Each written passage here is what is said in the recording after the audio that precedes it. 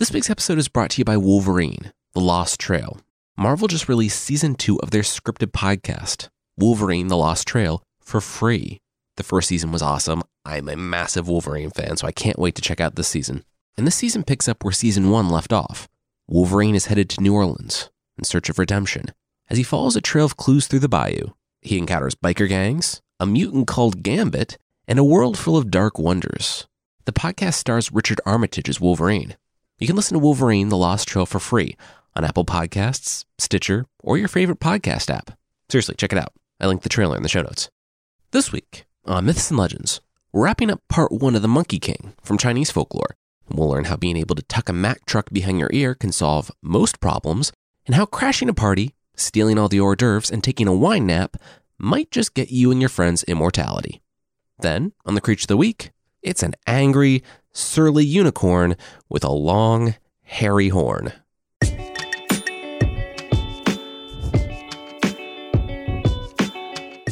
This is Myths and Legends, episode 148B, Leaps and Bounds. This is a podcast where I tell stories from mythology and folklore. Some are incredibly popular stories you think you know, but with surprising origins. Others are stories that might be new to you, but are definitely worth a listen. Previously on the show, the Monkey King, Sun Wukong, was born from a rock on the Flower Fruit Mountain and quickly rose up to be the King Monkey. He learned martial arts, transformations, and the elixir of immortality from an immortal sage, and came back to make alliances with the dragons, unicorns, and everything else surrounding his mountain. He coerced the Dragon King into giving him the Monkey King equivalent of Thor's hammer, a golden staff that could change size and weight, and that only he could lift. The 4 Dragon Kings of the Sea had a problem with this, though, and they had even more of a problem when the Monkey King beat their teeth from their heads. Things were going well for the Monkey King until the gods of the underworld decided he was getting too powerful and sent their generals to bring him in.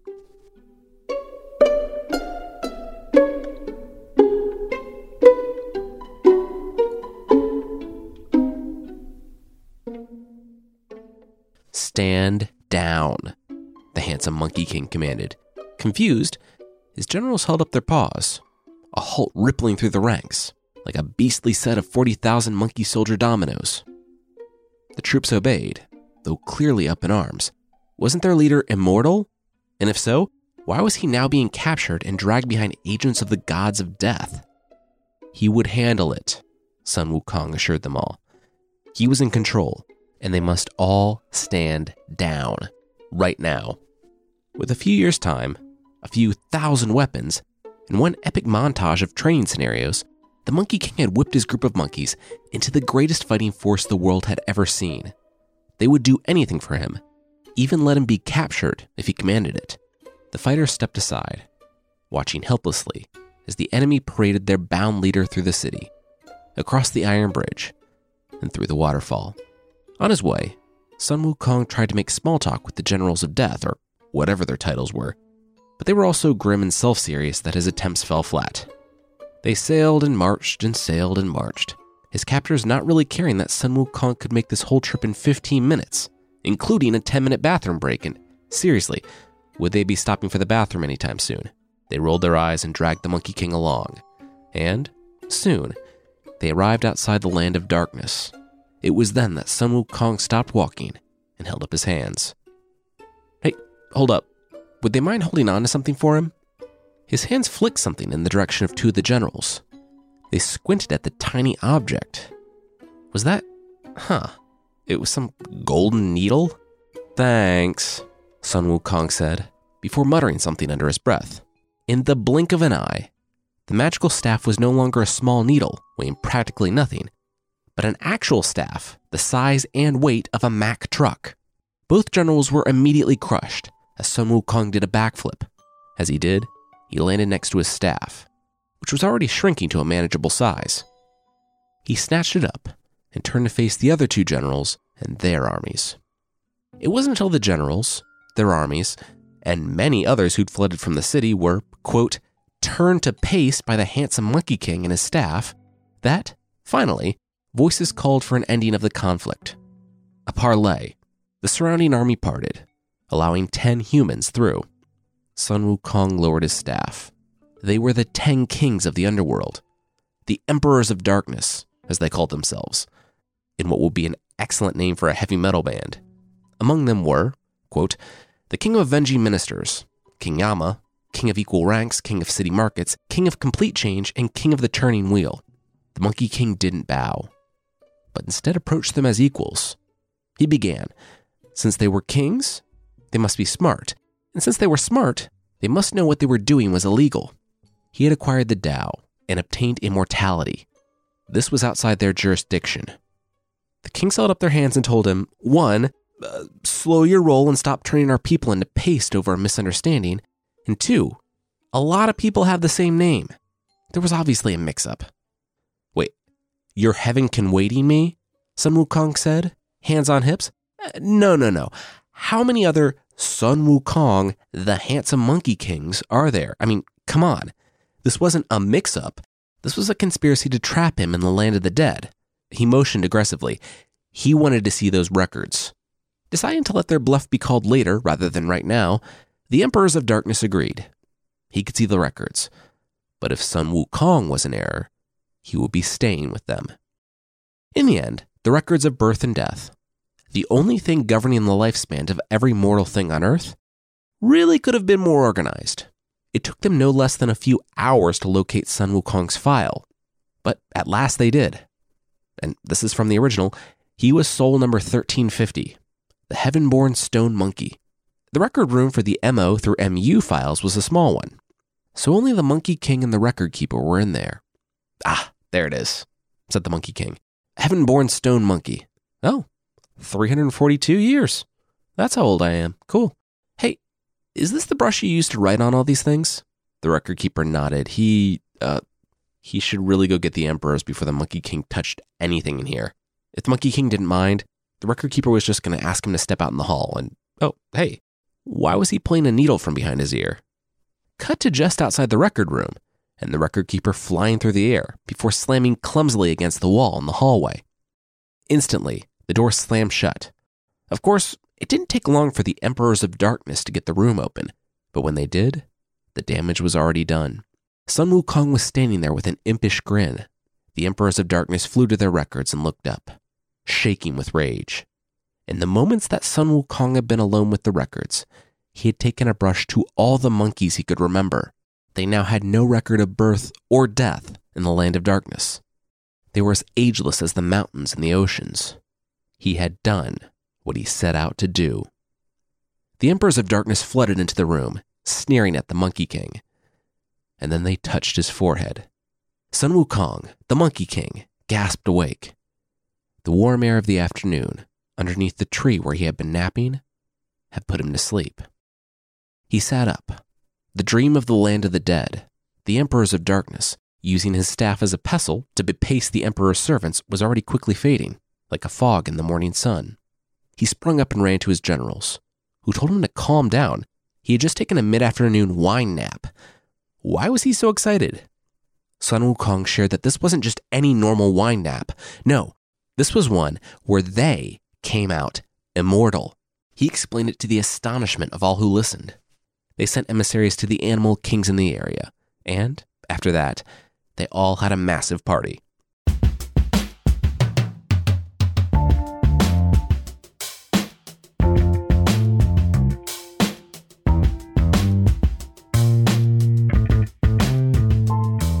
In heaven, however, there was a much different scene. There was no party, no celebration. As his title goes, the great benevolent sage of heaven, the celestial jade emperor of the most venerable Deva, who was holding court in the treasure hall of divine mists in the cloud palace of the Golden Arches, which might be the most upscale McDonald's ever, was having a bad day. And having a bad day wasn't easy to do when you were an eternal celestial emperor. You see, the 4 sea dragon kings had stopped by earlier. Now, the Dragon King, the one last episode where the Monkey King brought 40,000 buddies to politely ask for the staff, well, he was here, and he had a lot of complaints. Now, the Jade Emperor was like a god. He was basically the supreme god of the Chinese mythological pantheon. He's not really associated with creation, but he still sits at the top, governing over justice and morality. Anyway, he was immortal, but he still had protectors and armor and guards. And you gave him the golden staff? The Jade Emperor demanded, already knowing the answer. The Dragon King nodded. The Monkey King had 40,000 angry monkeys outside his gate. Yeah, and now he has 40,000 angry monkeys and an 8-ton magic staff. Great work. And immortality, they heard from the back. The crowd parted as the 10 Emperors of Darkness stepped forward. Yeah, when they heard about the Dragon King and Sun Wukong's growing power, they tried to nip it in the bud and bring him in, getting him caught up in years of paperwork so he'd be stuck in the underworld forever. But he already knew he was immortal, of course. And also when their guys picked him up, they didn't think the needle behind his ear was a weapon. Thanks for that, by the way, the Emperors of Darkness said to the Dragon King. He used his 8-ton staff to turn their best fighters into a paste with the consistency of a good pesto. And he got away? The Jade Emperor asked, and then sighed as the Emperors of Darkness waited. Why did he get the feeling there was going to be an and to this statement? The Emperors of Darkness fidgeted with their hats and looked at the ground. They had left him alone with the M records, and he wiped out his own name and, a lot of monkeys from the books. He was now forever beyond the jurisdiction of the gods of death, alongside a considerable number of newly immortal monkeys. They were still going through the records to assess the damage, but it was considerate. How was he so fast? The Jade Emperor demanded. One of the Dragon Kings of the Ocean raised a claw. A few of his teeth dropping to the floor as he opened his mouth. He shared that the Monkey King could change his form. A lot. In their fight alone, he must have taken 10 different forms, changing his skin to a hard oak or stone, jumping into the air with the speed of the wind, darting through the water like a dolphin. Guys, seriously, what is going on? He's a monkey. How did he become an immortal being completely beyond the reach of death with the ability to fight 4 dragon gods at once and command an army of 40,000 at least partially immortal monkeys? The assembled gods and emperors nodded to one another. Yeah, that was a pretty solid assessment of the situation. Okay, well now we really need to bring this guy in, the emperor said, as he sat back and pinched the bridge of his nose. The assembled beings piped up. And how should they plan on doing that, given all the stuff the Jade Emperor just said? The Jade Emperor looked up. Seriously? This was why he was in charge. They weren't going to bring him in with force. They were going to recruit him, bring him into the fold. The Monkey King had earned his place in heaven.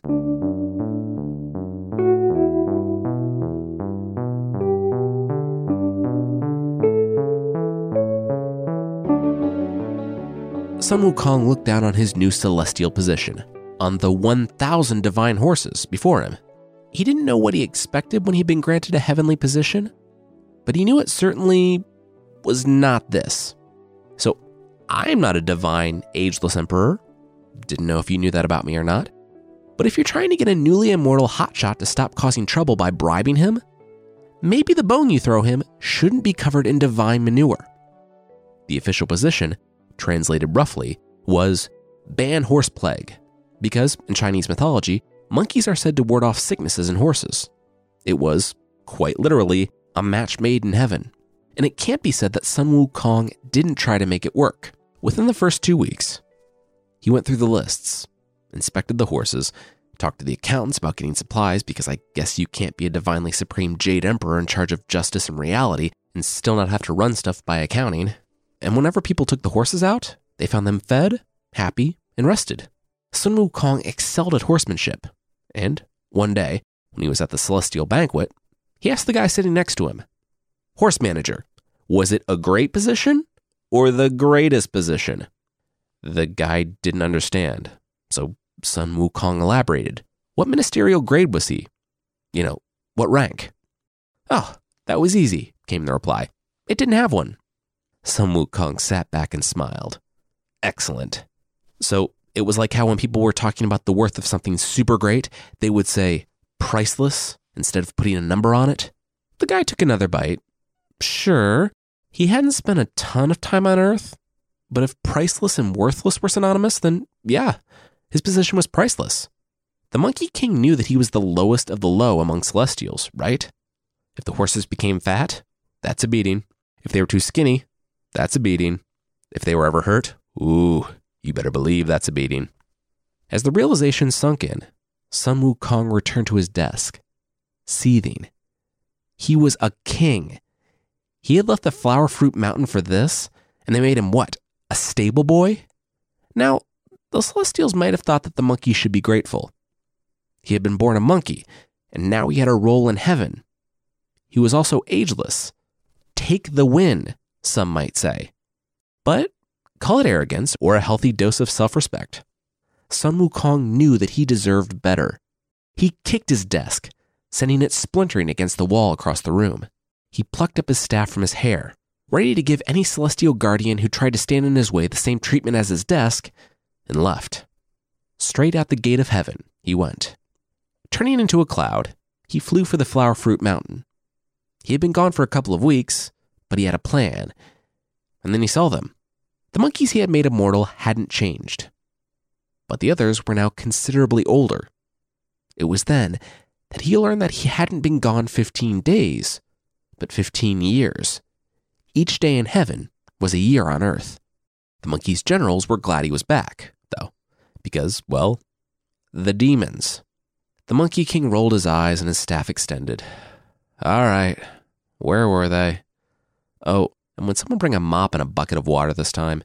If the demon bits dried, they were impossible to get out of the grout. But the monkey generals stopped their king. No, for once the demons weren't attacking.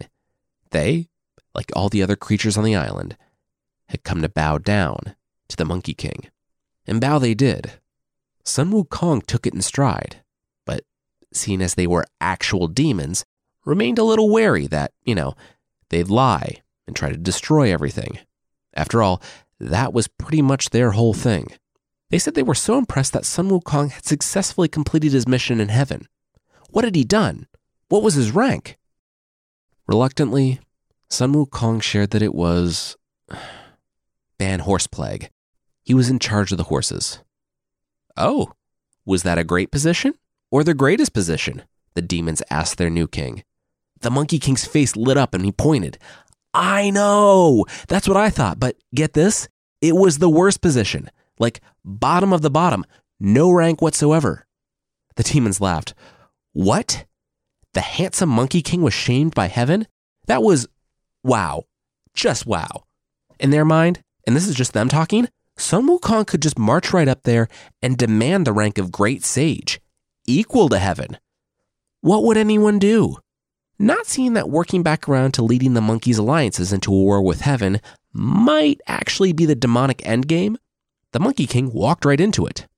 You know what? Yeah, he saw their power, or lack thereof. He had turned more than a few celestial guardians into greasy stains on the walls on his way out. And with his kingdom of immortal monkeys, allied with dragons, unicorns, phoenixes, and demons, they would be unstoppable. He turned to his monkeys. They were to get sewing, because he wanted some new banners for his coming war. Ones that read, Sun Wukong, the Great Sage, equal to heaven. He smiled.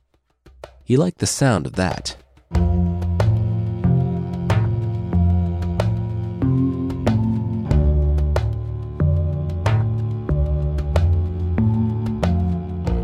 We'll come back to everyone just making really great decisions, but that will be right after this. All right, now back to the show.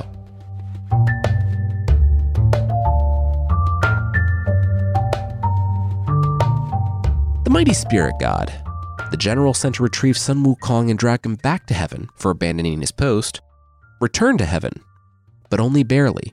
He had relished the charge of bringing the monkey back to answer for his crimes. I mean, the guy's name was Mighty Spirit God. He didn't have much to worry about, right? Except that when he had found the Monkey King's army of dragons, phoenixes, lizards, monkeys, insects, and everything else defending Sun Wukong's Waterfall Cave home, he'd been forced to demand the Monkey King show himself. It was only after the Mighty Spirit God's axe broke and the animals tore into his army that the Monkey King let him retreat, saying that he was letting the inappropriately named Mighty Spirit God live in order to send a message. What Sun Wukong's monkeys had embroidered onto these banners, equal of heaven, that was what it would take to stop the oncoming war. Well, the Jade Emperor got the message, But he didn't get the message. He sent more champions, and each one came back humbled, one after another. The Monkey King transformed into a creature with 3 heads and 6 arms, a weapon in each hand for the second fight, and the third fight didn't happen. The general decided that, after all the humiliations, he wouldn't fight. He went to talk with the Jade Emperor. When the armies of heaven descended on the Flower Fruit Mountain for the 3rd time, it was with a decree. They were to address the great sage, equal of heaven himself. Sun Wukong was spirited away to his new post, one of actual rank this time, and dove right into his new task, guarding the Garden of Immortal Peaches. Being, essentially, a god, the Monkey King sat back in contentment. He had done it. And he lived happily ever after. If only. Cut to a few months later, and we arrive on a new scene. Sun Wukong had been chucked into a fiery crucible and burned alive without chemical fire for 49 days. Basically, the gods kept making the same mistake. They underestimated Sun Wukong, but they also disrespected him. Always a climber, he had earned not just immortality, but a place in the heavens. His title was Great Sage, equal to heaven, after all, though that was only after he forced it out of the most powerful beings in the universe. Still, those in charge did not respect his mobility or his intelligence. They only saw him as a monkey, and they would only ever see him as a monkey. They made this perfectly clear, too, because even though he was given a title, put in charge of the Peach Garden of Immortality, and granted control of a mansion named, quote, Peace and Quiet, he would never be one of them. It all started when the maidens arrived, sent from the Queen of Heaven herself, to gather peaches for the Festival of Immortal Peaches. It was then that Sun Wukong learned 2 things. 1, no, he was not invited, but 2, yes, they would actually need his super backflip to go invite devas, bodhisattvas, gods, goddesses, really everyone who was anyone. The Monkey King glared at them, and then froze the maidens in place with his magic. And now Sun Wukong was upset. So upset that he gate-crashed the party in the form of a god whose invitation was, lost in the mail.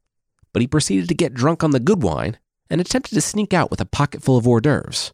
When people started getting suspicious, he chewed up his chest hair again and made bugs that, when they landed on the faces of all the beings filtering into the party, put them to sleep with a single bite. Now, all of this might have been forgivable. No one knew that it was Sun Wukong, though I imagine pretty much everyone suspected him, rightfully or not.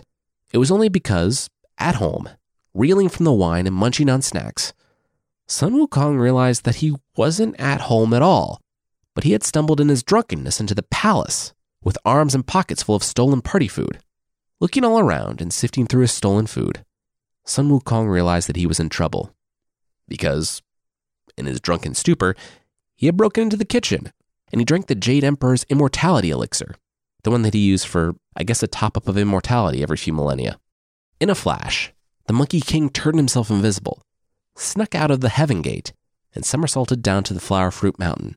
He would wait it out until the heat died down, and also surround himself with his violent monkey army and his allies, should the heat not die down. Well, of course it didn't. For some reason, the Jade Emperor was furious that the monkey had lied to his advisors, threatened and imprisoned the queen's servants, got drunk at a party he wasn't invited to in the first place, had eaten the immortal peaches, and yeah, we didn't mention that, he was absolutely snacking on the immortal peaches he was supposed to guard, and drank the Emperor's elixir. Well, the Celestial Army besieged the Flower Fruit Mountain, and this time, they weren't messing around. They surrounded the mountain so tightly that not even water could escape. Quickly, 18 sets of cosmic nets were spread out above and below the entire region. Still, the Monkey King held out, proving quite the challenge for 1,000 warriors from heaven. At last, it seemed the monkey had met his match. His name was the Immortal Master, a massive demon king, and the nephew of the Jade Emperor himself, who came and challenged Sun Wukong to a contest of transformations. Mid-battle, Monkey and Demon King each changed themselves into beings 100,000 feet tall, and began fighting it out like King Kong and Godzilla, all the while their respective armies swarming the cave of the Flower Fruit Mountain. One after another, the Celestial Army captured as many of the monkey monsters as they could. Distracted, Sun Wukong shrunk to help his people, and that's when the immortal master literally gained the upper hand. He captured the Monkey King immediately and took him to heaven to answer for his numerous crimes.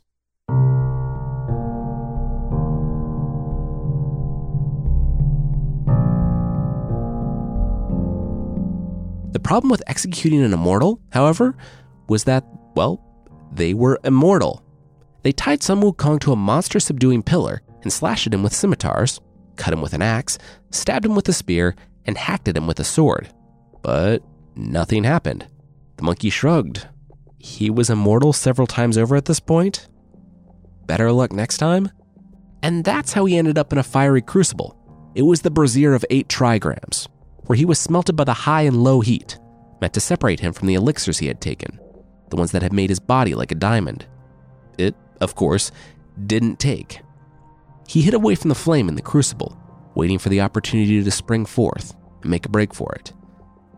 But as he did, the smoke blew into his eyes, turning them red and giving him a weakness he would live with for the rest of his days. In one last surge, the hungry, angry, and tired monkey fought his way through, burst from the crucible, and ran from the palace. Now, the Jade Emperor had been alerted to the monkey, and he knew he couldn't bargain with him, kill him, or reason with him. Their plans had all failed because they thought they were better than him, more powerful than him. Apparently, they weren't. They were treating him like an annoyance, and they should have been treating him like a rogue god. The Jade Emperor nodded to himself as this realization took hold. Rising from the throne, the Emperor announced that it was time to take this Monkey King seriously. It was time to call on the Buddha himself.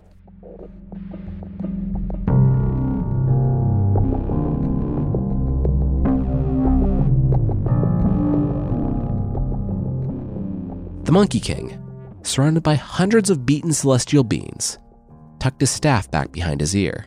He looked on the humble and simply dressed man who stood before him. The monkey had stormed in, full of bluster. He didn't want just any place in heaven. He wanted the place in heaven. He had eyes for the throne of the Jade Emperor himself. If it wasn't given to him, all the destruction he had brought so far would be nothing to the chaos he would continue to rain down on the Emperor until the palace was his. The Buddha laughed. This monkey was little more than a beast who obtained some level of enlightenment. The Jade Emperor had been studying religion since birth. At this, the Monkey King smiled. Fine, he'd just continue the war. He raised his staff and called the Buddha's bluff. The Buddha nodded and stepped forward. Well played. Okay, here's a deal. Sun Wukong put away his staff because the Buddha had a test for him. Jump over his palm. The staff shrunk in the Monkey King's hand. That's... what? Jump over his palm? The Buddha nodded. Exactly. He held out his hand. The monkey bragged that he could jump 108,000 miles, right? Well, then it shouldn't be that difficult, chuckled the Buddha. Prove it. Jump over my palm, and the Buddha would take the Jade Emperor with him into the West. And the Monkey King would have dominion over this whole world. The monkey tried to restrain his excitement. It was too simple, too easy. He smelled a trick, but it was still worth a shot. He crouched and somersaulted.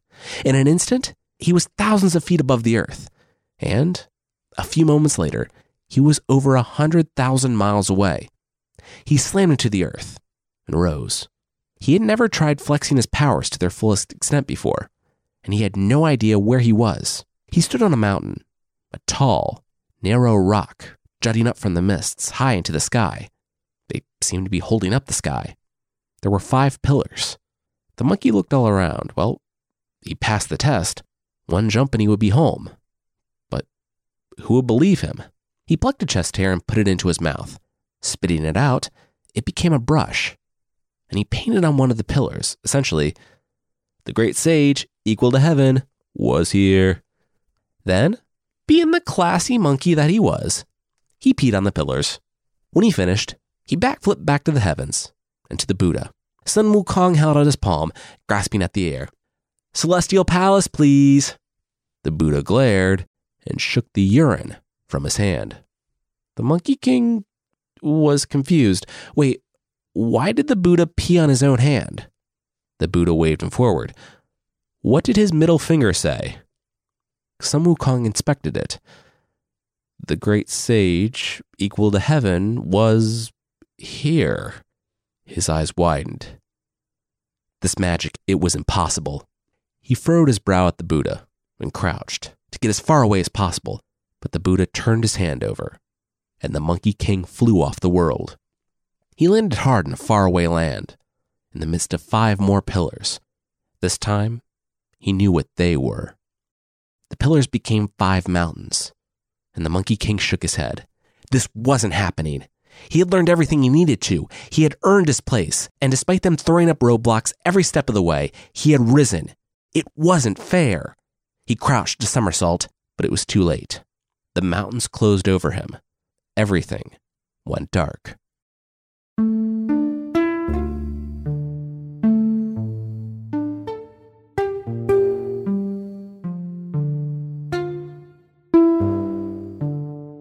For the first time in the past year, since the Monkey King had found his way up to heaven, all was quiet. It all remained quiet, as the Celestials celebrated their victory over the monkey monster, as they called him, and the Buddha returned to the west. It remained quiet, as the threat that the monkey presented faded into memory, and trees and moss grew on the mountains that contained him. The days grew into years, years into decades, and decades into centuries. The Monkey King, Sun Wukong, became a forgotten relic of an ancient time, a myth, a legend of a beast that grew beyond his station and wanted more than he apparently had any right to do. And there he would remain for over 500 years until he was needed, until a monk needed a protector, someone strong enough to take him west, someone who needed a chance to atone for what he had done.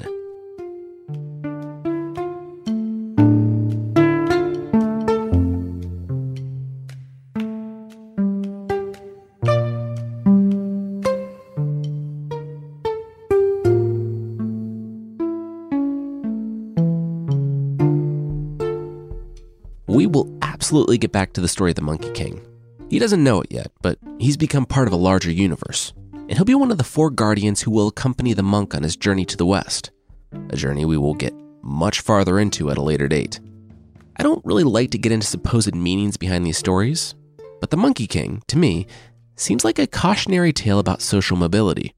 He's the obvious protagonist, despite his crude and disrespectful behavior, and he seems to always want to push past his station in life. It works out for him until it doesn't, and I can absolutely see the areas where he overplayed his hand. That being said, the continual lack of respect on behalf of the Celestials for the up-and-comer, paired with their borderline pathological inability to give him what he was due, makes it easy to see why Sun Wukong will be so frustrated, and how it would lead to a feedback loop of him having less respect for them and becoming more entrenched, leading to, of course, the Celestials seeing the monkey as some rude beast and becoming more entrenched in their position. We'll see how everyone is feeling when Sun Wukong has about 500 years to cool off. Next week, we're going to Japan, and it's the story of Momotaro, the boy who came from a peach. And we'll see how parenting is never easy, but it is so much more difficult if your kids are hearing a call to adventure and going to fight a fortress full of heavily armed cannibal demons. I want to say thanks to B. Forrester, author, Hounds of the Baskerville 2213, Shell 236661, Kira Noguchi, Alex 3 Robin, Mocha Skychick, Nicholas Allen, definitely not an Olympian, good, because you'd be very mad if you listened to this podcast, Lil Myth Boy, and Bumblebean 101 for the reviews in Apple Podcasts. Thank you so much for leaving a review. And if you'd like to leave a review, Apple Podcasts is still the best place. You can find the show there at apple.mythpodcast.com. There is also a membership thing on the site. For less than the price of a knapsack sleep hood, a cloth hood to put over your head so you can nap anywhere, okay, you can get extra episodes, source back ebooks, and ad-free versions of the show that aren't the first step in every movie kidnapping ever. Check out support.mythpodcast.com for more info on the membership.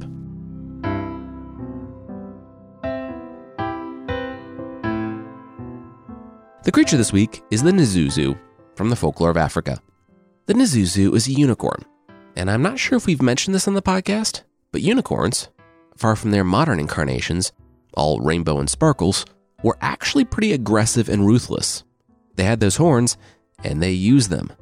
The Nizuzu is brown and a little larger than a zebra, and he was absolutely ready to attack if a threat presented itself. Or even if a threat doesn't present itself. Unlike many folklore of unicorns, the horn doesn't have the ability to detect poison, purify, or heal, but it does have another, somewhat more interesting power.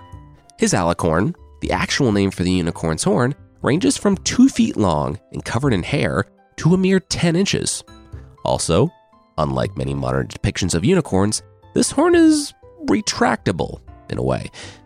And no, not in a cool Wolverine way, but in a way that would make even Freud blush. It apparently deflates and shrinks like a balloon to get out of the way, only to turn into a unicorn horn at the right time. Yeah. Sticking with this awkward theme, the female Nizuzu do not have horns. And honestly, at that point, I don't know quite what distinguishes them from a regular horse.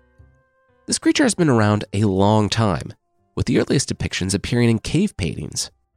A potential explanation for this is that it's just a simple antelope drawn in profile, or that it was a 2-horned animal that just got injured and apparently became legendary, and not a weird angry unicorn with a curly, hairy horn.